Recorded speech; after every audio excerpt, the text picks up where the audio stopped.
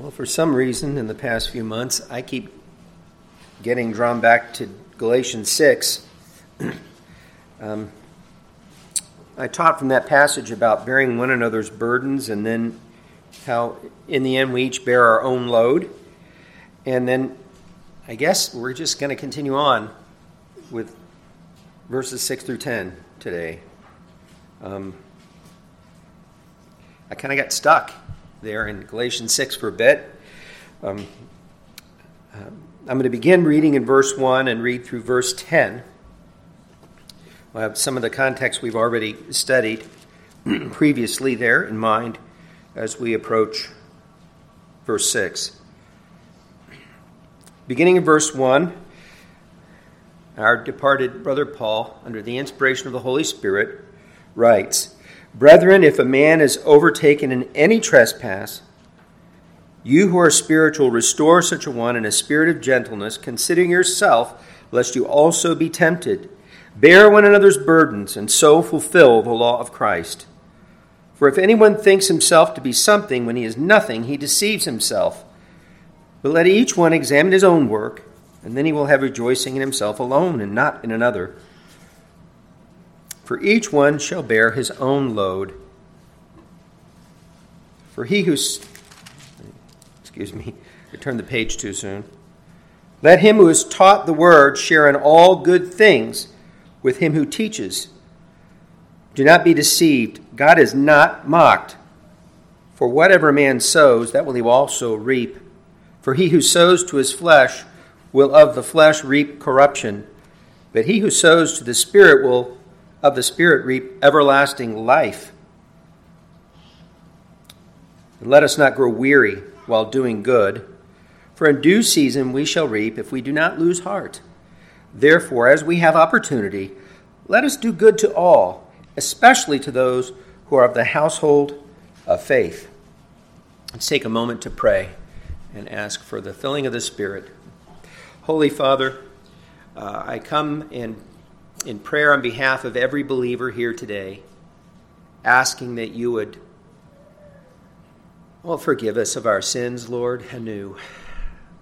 They are many, they are great, they are unworthy of you, and we ask that you will just cleanse us anew and fill us with your Spirit, we pray, that we might understand what it is that you wish to say to us through this text today, because we're here to hear from you, from your word.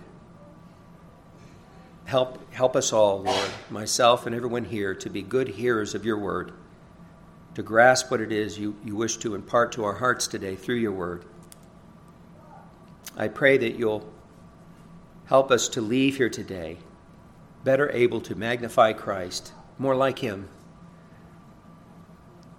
more encouraged by your love, convicted where we need to be convicted, but restored and ready to continue the battle that's coming this week. We'll give you all the glory for anything good in us and anything that comes from this, because we know all the glory is due to you and you alone. We pray all these things in the name of our great God and Savior, Jesus Christ. Amen.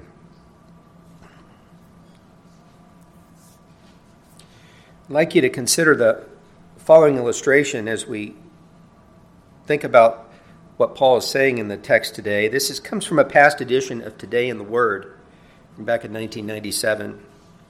Here's what it says.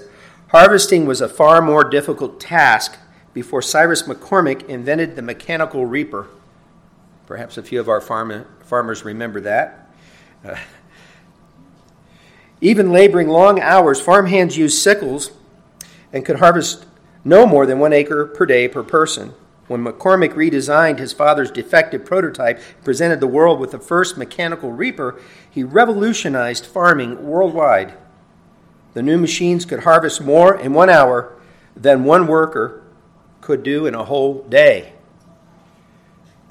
One fact remained the same, however.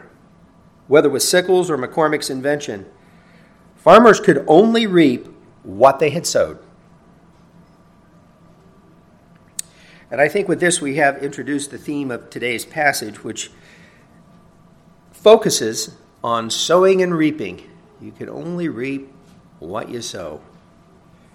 I think Paul would agree with that. It's a truism in the physical world, but as we'll see, it's also true of the spiritual world.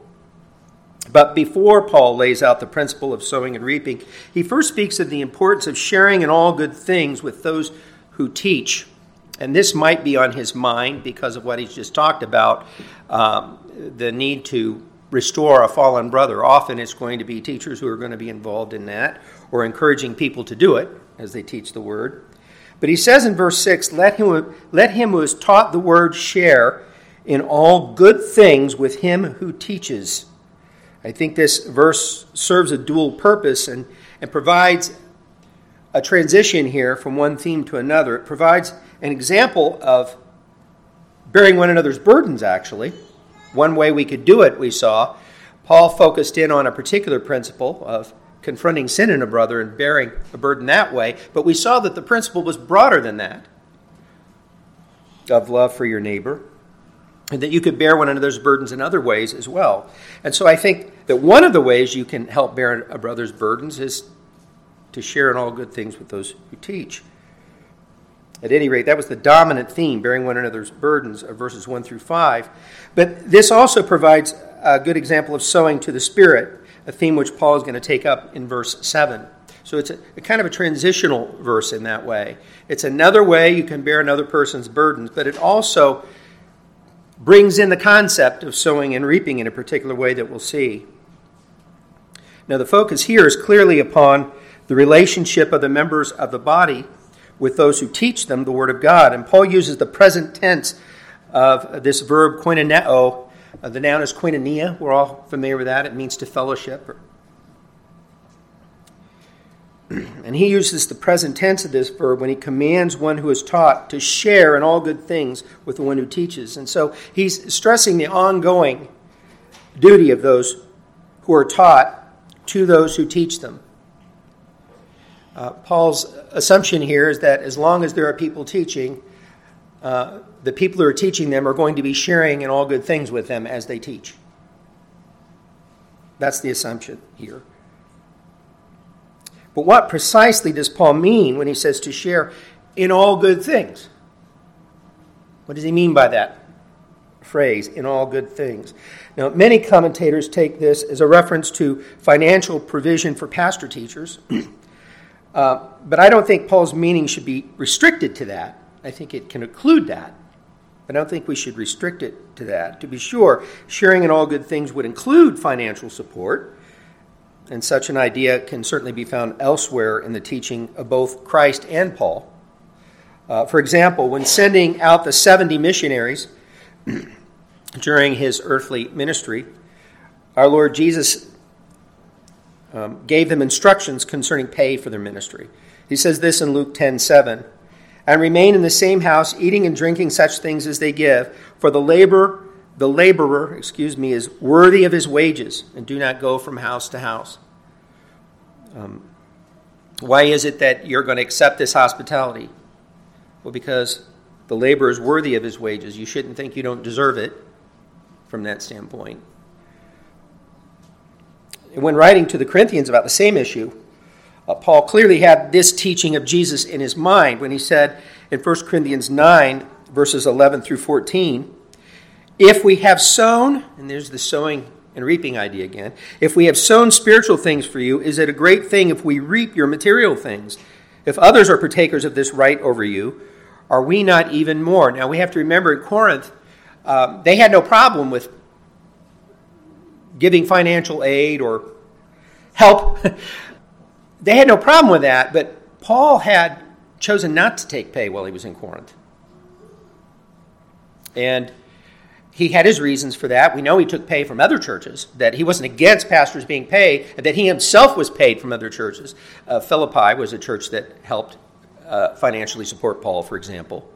So he wasn't against it in principle. He did practice this at times, but there were other times where he chose to just work as a tent maker. That was his trade that he had before. And provide for himself because for some reason in certain areas he just didn't want to be beholden to those people. And that seemed to be the case in Corinth. So even though he had the right to do this, he decided to forego that at times because for some gospel purpose he had in mind, that he thought it was a good idea to do that. And that's what was going on here. They had no problem with paying other people, and Paul's reminding them of the fact that he hadn't taken pay from them, but he could have. And so he says, if we have sown spiritual things for you, is it a great thing if we reap your material things? If others are partakers of this right over you, are we not even more? Nevertheless, we have not used this right, but endure all things lest we hinder the gospel of Christ. He was concerned that in some way his taking pay for them might have hindered the gospel of Christ. And he doesn't say why he was concerned about that. Something about Corinth. He just didn't want to do it there. And so he says, do you not know that those who minister the holy things eat of the things of the temple? Those who serve at the altar partake of the offerings of the altar. He's using the Old Testament example of the priests who made their living in their service. And he's saying that in principle we're doing the same thing. Even so, he says, the Lord has commanded that those who preach the gospel should live from the gospel. I think he probably has in mind what we heard in Luke 10:7 there. Now, when Paul later addressed the issue of pay for elders in his first epistle to Timothy, he again reflected on Jesus' teaching on the subject. And here in 1 Timothy 5:17-18, he says this, let the elders who rule well be counted worthy of double honor, especially those who labor in the word and doctrine. For the scripture says, you shall not muzzle an ox while it treads out the grain. That's from Deuteronomy 25:4. And Paul's seeing there a principle that applies. In fact, he cited that text also to the Corinthians, but he's citing a principle that applies here. If even an ox is allowed to eat the grain when he treads out the grain, right, and sort of get paid for what he's doing, right?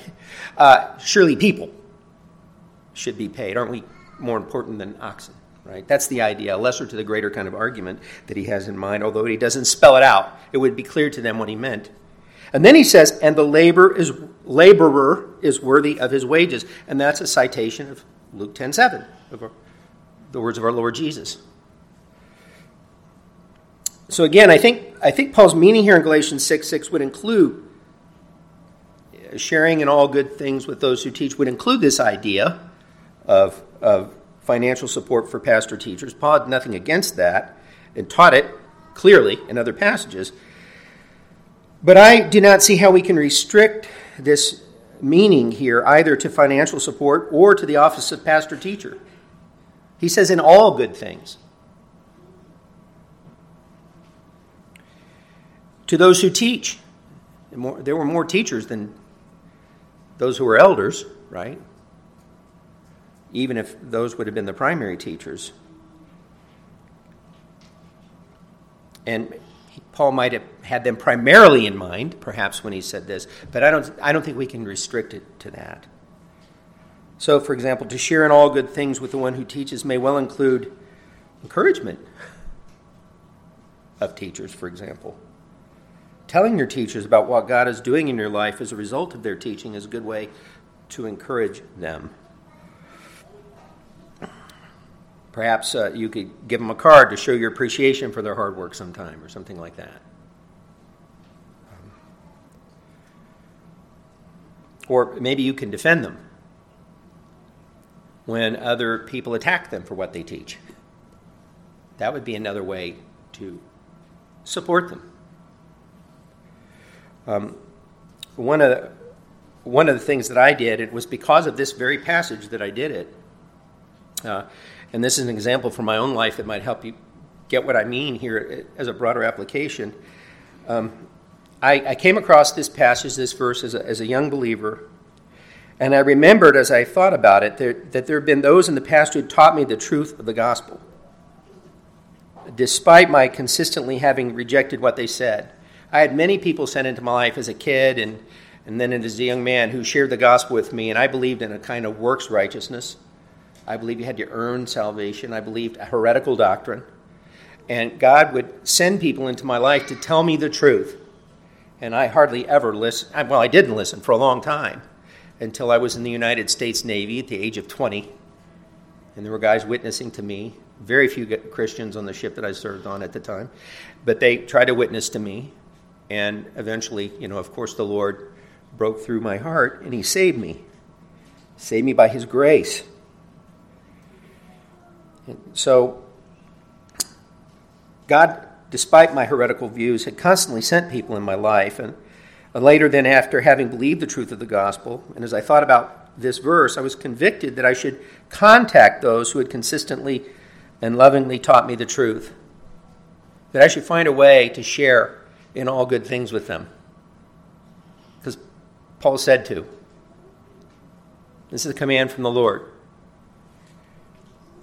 And so one example is that I found the address of an older lady.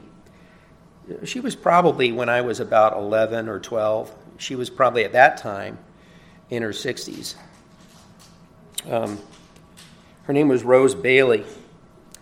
And I remember she had pulled me aside one Sunday morning as a child and explained that we cannot earn God's love, that we don't have to earn his love because he saves us by grace on account of what Jesus did for us on the cross. So here was this woman in this heretical church teaching work salvation who believed the truth and was pulling children like me aside and sharing it with them. And it stuck with me.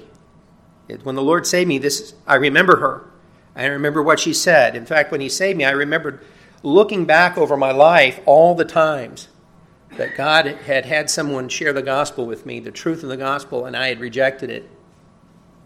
And I saw how God was trying to win me to himself, and I was resisting. And I gave up and realized that he was seeking me in his love for a long time, and that helped me believe he does love me. Look what he's been doing. He's been sending people in my life to tell me he loved me, and I wasn't listening. And so I was flooded with this realization when I came to Christ of how much God had loved me in Christ and how he had pursued me since I was a child with his love. And one of the people he used was this woman named Rose Bailey. I don't remember anything else about her. I remember her name. I'm glad I could look it up. So what I did is I wrote a letter. I wrote a rather lengthy letter, as I recall, to her, explaining about how God had saved me and how she had played a role in it. Because what she said had always stuck with me. I couldn't seem to shake it off. And I was then pleasantly surprised to find out that she was still alive. And when she wrote me back, telling me how she had prayed for me after that, and how excited she was about what God had done in my life. And she also let me know that she'd shared my letter with everyone in her small church, and that had been a great encouragement to them as well. Now, that was my attempt to put this principle into practice as a young believer, to share in all good things with those who teach. She had taught me the truth, however briefly. And I wanted to share in the good things that God had done in my life as a result of her being just one of those times. And by the way, this is a good lesson, I think, for all of us that, I think one person wrote that it takes an average of like 7 point whatever times for people to hear the gospel before they receive the truth, right? For people who do accept Christ, that often they've had to hear the gospel many times.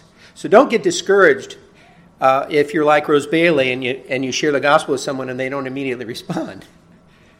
It could be that you're the third person in the chain of 8 or 10 people that are going to share the gospel with them before they come to faith.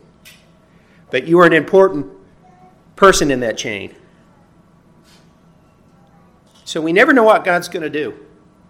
But one of the reasons I think it was good for me to share that with her is she could be encouraged then. That if there's one child that I got through to, maybe there are others too out there. And she wouldn't lose heart, right? She would be encouraged to keep on sharing the gospel like she had been doing so faithfully. So that's just one example of how I think we can put this principle into practice in a larger sense, in sharing in all good things with those who teach. And I can tell you, and I think my fellow elders can tell you, or anybody who teaches here in the church can tell you, if you teach children and in the church, for example, and their parents see a change in them and they come and say, boy, I can't believe what my child is learning, and they're so encouraged by that. So we often think of, and many commentators think of, financial remuneration here, but frankly, most of us would rather have the encouragement in some respects, right? I can tell you, as one who's taught for many years, there's nothing more encouraging to me than to hear how, through my teaching, God has transformed someone's life. It doesn't get any better than that. So give that some thought as you're thinking about how to apply this. Now, obviously, you also apply it with the financial aid to you provide me a living as a pastor, and you do a good job of that. And for that, I'm very, very grateful. But I'm also grateful that you're in an encouraging church. You guys do all this pretty well. I often feel like I'm preaching to the choir here, but be encouraged. You're doing a good job being a very good, encouraging church. But think about everyone who teaches in the church, and try to find ways to share in good things with them and encourage them. I think of this morning, the good teaching we got from our brother Caleb. Really got us into the Word, thinking about it, and in some ways I hadn't thought of before. He often does that. He is uniquely gifted to see things that I miss for some reason. And good job, brother. I always tell him good job because he always does a good job. And I felt like I was encouraged, right, through that teaching. The encouragement this morning, of course, through that teaching was that we live in a world very much like the world that the Apostle Paul was in, and people are going to hate our faith now like they hated the Christian faith then, and that Paul is an example to us not to lose heart, but to, keep trusting the Lord. And so I needed that this morning. At any rate, one of the most encouraging things you can ever do is just let teachers know how God is using their teaching in your life. And in this way, you can help bear their burden and the burden of anyone who teaches in the congregation. But in this way, you can also sow to the Spirit, as Paul indicates in the next two verses. For example, he says in Galatians 6:7, "Do not be deceived. God is not mocked. For whatever a man sows, that he will also reap." Now here Paul is warning those who might not want to help support the ministry of the word, that they are simply deceiving themselves and mocking God if they fail to realize that they will reap what they sow. That's why he's saying this.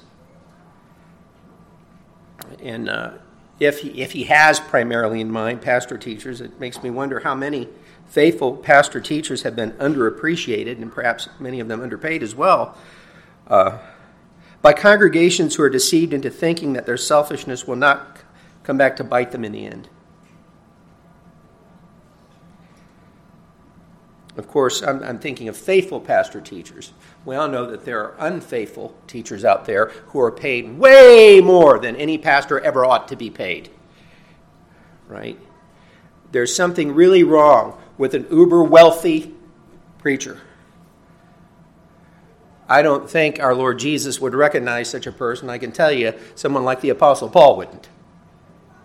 He would think that person is greedy, and he would be right. So I'm not advocating that. I'm not advocating in any way fleecing the sheep to get wealthy. Paul speaks against that repeatedly. But there are also many cases in which there are faithful pastor teachers that are actually abused, underappreciated, and perhaps even underpaid by congregations who think that somehow it won't come back to bite them in the end. They don't even realize that they're making a mockery of God's word. Paul said, "Be not deceived. God is not mocked." If you think you will not sow what you reap, you're mocking God. That's what Paul's saying. And what's one of the ways that you're mocking him? When you fail to share in all good things with those who teach. Well, in the end, it's God's word you're not appreciating. It's God himself speaking through his word that you're not appreciating. I know you're teaching me God's word. God's word doesn't really matter to me, and therefore your teaching of it doesn't matter to me. So you think you're not being appreciative of the teacher, but it's really God and his word that you're not appreciating. Now, again, I'm glad I don't find that problem here at Emmanuel. I don't find people now. There used to be some people many years ago like that here. There have been people like that at Emmanuel for a long, long time, and I praise the Lord for that. We have good hearers of the word here at Emmanuel, and I'm grateful and privileged to be a part of a congregation like this. But we all know that there are plenty of congregations out there, right, who mock God in this way. I have a friend who is in Connecticut, and it was one of these situations where they don't purge the rolls of their church, and so they have people on the rolls and family members of people on the rolls going back many decades who are still considered members of the church and are on the membership rolls, even though they never come to church. And these people tried to throw him out of the church and get him voted out. So they contacted all their unbelieving family members whose names were on the books there on the rolls of the church to come to a big meeting to vote him out. And thankfully, they failed by the grace of God. And he's still there, and most of those people are gone because they failed in their coup attempt, so to speak. But one of the things they said to him that they didn't like is he preached the Bible on Sunday morning. That's fine for a Bible study, but that's not what you should do in church on Sunday morning, they said. They actually said that to him. A group of people. I guess they'd been used to preachers that maybe read a verse, and that would be their springboard to talk about whatever they wanted to talk about in their rah-rah cheerleader message that they would give, but they never really got into the Word, and sometimes when you do that, people, get convicted of their sins and stuff like that, and these people didn't like that, And they actually said that to him. We don't like you teaching the Bible on Sunday morning. And they wanted to get rid of him. They didn't want to pay him. They certainly weren't encouraging him. They were mocking God, not him. They were deceived.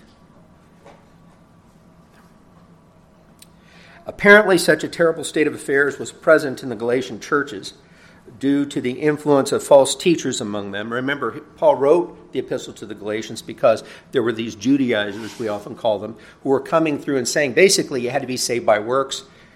You had to earn your salvation. You had to become a Jew first to be a Christian, really. And men had to be circumcised and so forth. And Paul was saying that's a false gospel. And so they were causing all kinds of problems in the churches. And you can imagine how discouraged their true teachers were as they began to lose the support of their congregations there. But Paul wants them to remember the important principle of reaping and sowing so that they will be convicted of their error and repent. He further describes this principle in the next verse, in verse 8, where he says, "For he who sows to his flesh will of the flesh reap corruption, but he who sows to the Spirit will of the Spirit reap everlasting life." I think Ronald Fung was correct when he said, quote, "Paul here seems to regard the whole of a man's earthly life as a period of sowing, with harvest awaiting that person on the last day. The eschatological yield is determined by the present sowing." I think he's on the right track there. I think that's what Paul has in mind. Now, this is not to say that we may not reap from our sowing to some extent in this life, but rather that we will not ultimately reap the final reward until the day of the future judgment. William Hendrickson gets it right, I think, when he writes in his commentary that, quoting him now, "Sowing to the flesh means to allow the old nature to have its way." That's what Paul says. Remember, sowing to the flesh, you'll reap corruption. So also, he writes, sowing to the Spirit means to allow the Holy Spirit to have his way. The one who does the latter is walking by the Spirit, and we saw that in our previous study in chapter 5, verse 16, for example. And that person is being led by the Spirit, as we saw in chapter 5, verse 18. What happens to these contrasted representative individuals? Already in this life, but especially in and after the resurrection at the last day, he who has been sowing to please his flesh will from the harvest field of the flesh reap destruction and decay. On the other hand, he who has been sowing to please the Spirit will from the harvest field of the Spirit reap everlasting life. However, I don't want us to get the wrong idea here. I don't want us to think that Paul intends to say that somehow we earn everlasting life as a result of how we sow in this life. That's not what Paul is saying. Remember, the whole letter here, the whole point of this letter is to write against the false idea that we somehow earn salvation. Paul's not saying that here. It would deny, if he was saying that, everything he's taught in the epistle about how we're justified by grace through faith alone, apart from our own efforts. Remember that although we're saved by faith alone, the faith that saves is never alone. Although we're saved by faith alone, saving faith is never alone. True saving faith always produces good works in the life of the true believer. True saving faith, faith wrought by the Spirit in our hearts, sows to the Spirit rather than to the flesh. And such faith assures us of our heavenly reward. Such faith never gives up either. As Paul says in verse 9, and let us not grow weary while doing good. For our due season we shall reap if we do not lose heart. Now, this is because, why does he have to say this, right? This is because we often don't see the rewards in this life of sowing to the Spirit. Now, that woman Rose Bailey I told you about before, she got to see some of the rewards of sowing to the Spirit in my life. But maybe if I never wrote that letter to her, she never heard anything. Maybe there were hundreds or thousands of kids like me, but she never knew what happened to them. What would be the temptation there? To lose heart. To give up. Right? Which is one of the reasons it was so good. I shared in all good things with her, right? To encourage her. But what Paul is saying, we can't lose heart. Even if in this life it looks like we're not reaping what we hope to reap when sowing to the Spirit, it will happen. So we shouldn't become discouraged, because in due season we shall reap. As Leon Morris has aptly noted in his treatment of this verse, it is easy for the servants of God to become discouraged. The opposition they meet is so constant, and the good they are trying to do is so hard to accomplish. Isn't that the truth? So the sowing of the Spirit here, or sowing to the Spirit, means doing good. And it means not growing weary in doing good. But Paul does not mean to indicate that we'll never get tired, right, in our service to the Lord, does he? I think he's talking about the kind of weariness here that leads to losing heart or becoming discouraged. We're all going to get tired. But the weariness Paul is talking about is when we get so weary we become discouraged and we lose heart, we feel like giving up.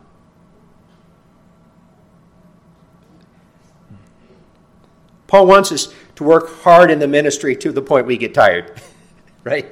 He doesn't want us to grow weary spiritually and lose heart. He wants us to keep working hard at doing good and not giving up. If we serve the Lord in such a way that we keep our eye on the goal, there is a reward coming to us. Everlasting life awaits us in heaven, right?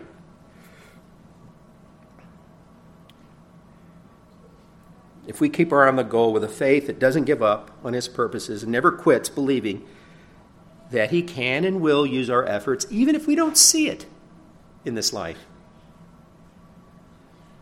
then we can be assured that we will reap the everlasting life that he's promised. We just got to keep trusting him and not our circumstances. Because remember the Galatians, they were very discouraged probably, the true believers there. It looked like the church was falling apart. It looked like the devil was winning. Probably to most of them. Paul's saying, don't lose heart. Regardless of what all these heretics are doing, you do the right thing. God's promises are true, whether they know it or not. You know it, right? So, as I see it, Paul is not making here our perseverance the basis for our salvation, but he is indicating that our perseverance is connected with an assurance of salvation, perhaps. And such assurance of God's promise of everlasting life frees us up to serve God at every opportunity, as Paul says that we must do in the final verse here in verse 10. Therefore, as we have opportunity, let us do good to all, especially to those who are of the household of faith. And no wonder Paul has admonished us about the temptation to grow weary and discouraged in doing good, because he wants us to take advantage of every opportunity to do good to every person that we can. That's a tall order. It's easy to grow weary with a job like that ahead of us. I think Martin DeHaan offers a pretty helpful illustration of what perhaps our mindset should be. He wrote this. He wrote this back in 2000. He wrote, several years ago, an article appeared in Time magazine about a doctor who lived through the terrible bombing of Hiroshima. When the blast occurred, Dr. Fumio Shigeto, if I'm saying it correct, was waiting for a streetcar only a mile away, but he was sheltered by the corner of a concrete building. Within seconds after the explosion, his ears were filled with the screams of victims all around him. Not knowing what had happened, he stood there for a moment bewildered, one doctor wondering how he could ever handle this mountain of patients. Then, still somewhat stunned, Dr. Shigeto knelt, opened his black bag, and began treating the person nearest to him. And then DeHaan writes, when I look at the staggering needs of a dying world, I can easily become overwhelmed. God certainly doesn't expect me to frantically try to keep everyone in need helped, right? To help everyone in need. That is too big a burden. Galatians 6 says that we are to do good to all, but that doesn't mean that we have to reach everyone. We're to help anyone we can whenever we have the opportunity to do so.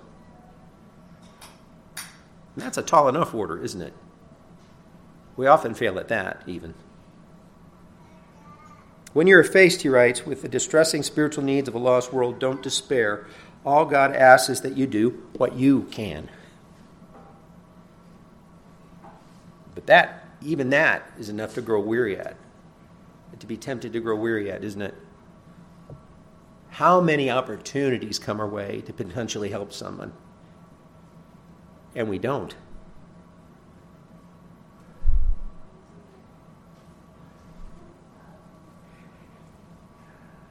That's what we should have done. So we must do all the good we can for whomever we can. But Paul says this is especially true with regard to our fellow believers, so we have to prioritize.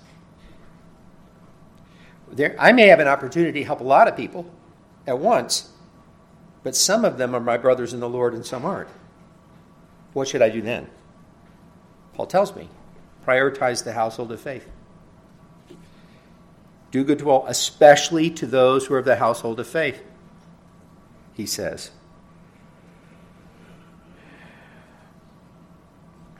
They are spiritual family. That's what it means to be the household, the family of faith. So this means as we set our priorities, our commitment to the welfare of our brothers and sisters in Christ should always come first in our thinking. Although, of course, we must never lose our commitment to the body of Christ, but we shouldn't let our commitment to the body of Christ, of course, cause us to become so inwardly focused that we lose sight of our evangelistic responsibilities to the world around us, right? That's a danger in prioritizing the household of faith that I think Paul would have us avoid, because he still expected these people to be witnesses to a lost and dying world around them and to help the people around them as well. So this priority doesn't mean ignoring the help we should be offering to other people outside the body of Christ at all.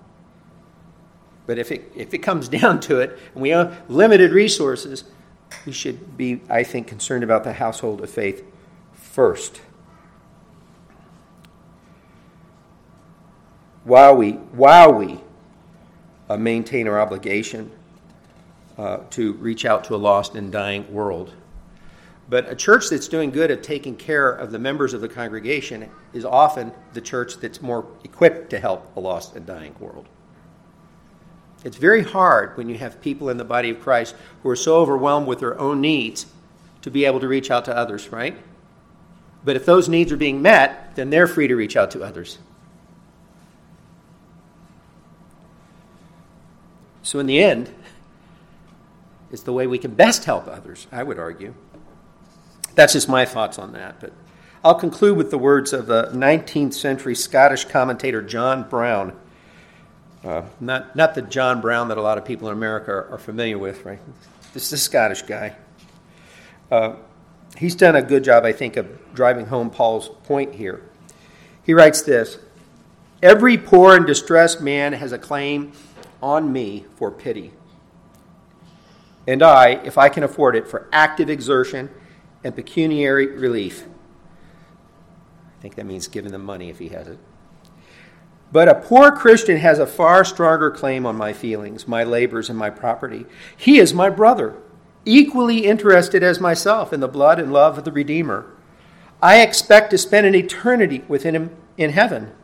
He is the representative of my unseen Savior, and he considers everything done to his poor afflicted as done to himself." That's true. Our Lord Jesus does think that way. Remember when Paul met the Lord, he was called Saul then, on the road to Damascus? Jesus didn't say, "Why are you persecuting the church?" He said, "Why are you persecuting me?" So John Brown is right when he writes here that Jesus considers everything done to his poor afflicted as done to himself. The parable of the sheep and the goats teaches the same principle. "Inasmuch as you've done it to the least of these, my brethren," talking about believers there. Those are his brethren. If you look through the Gospels and see who Jesus calls his brother, it's believers. He said, "Inasmuch as you've done it to the least of these, my brethren, you've done it unto me." So John Brown is correct in this assumption. And then he says, for a Christian to be unkind to a Christian is not only wrong then, it is monstrous. Because it's being unkind to who? Christ. And I may feel like my brother sometimes doesn't deserve my kindness, right?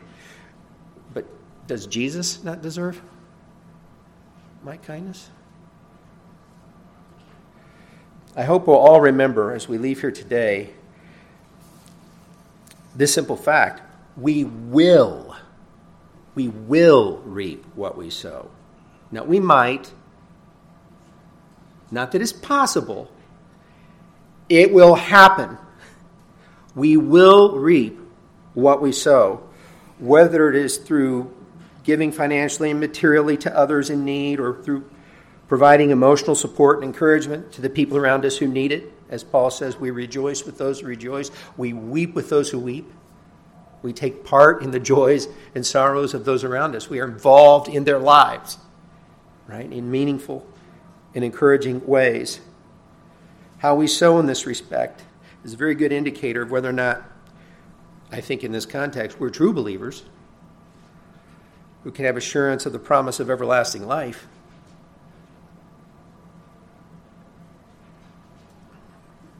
It says something about whether or not we live in a way that mocks God.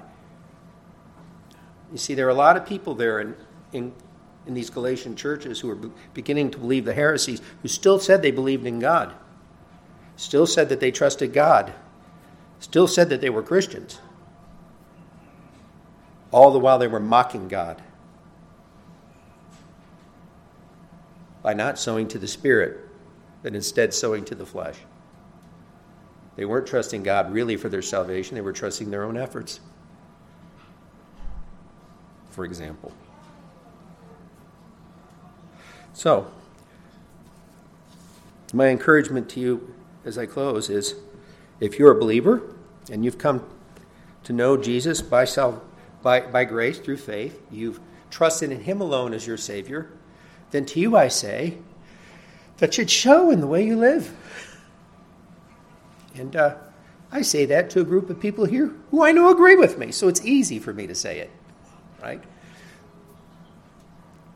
But you should be saying that to other Christians as well that you meet, who may never hear that. And for those who have not come to know Jesus, maybe you were like me and you thought somehow you had to earn his love. Maybe you've been miserable like I was until at 20 years old, the Lord saved me. I had a pretty bad life. Had a lot of bad things happen to me. And I didn't believe anybody could love me. It was hard for me to believe that God could love me, especially without me having to do something to earn it. But here's the truth. You don't have to earn God's love. You couldn't if you tried. Anyway, he loves you as you are. While we're yet sinners, Christ died for us. And he offers you the free gift of everlasting life, forgiveness for your sins.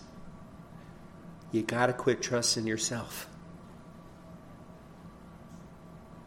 You got to trust in Jesus alone, who died on the cross for you, rose from the dead that you might have everlasting life, which he offers you freely.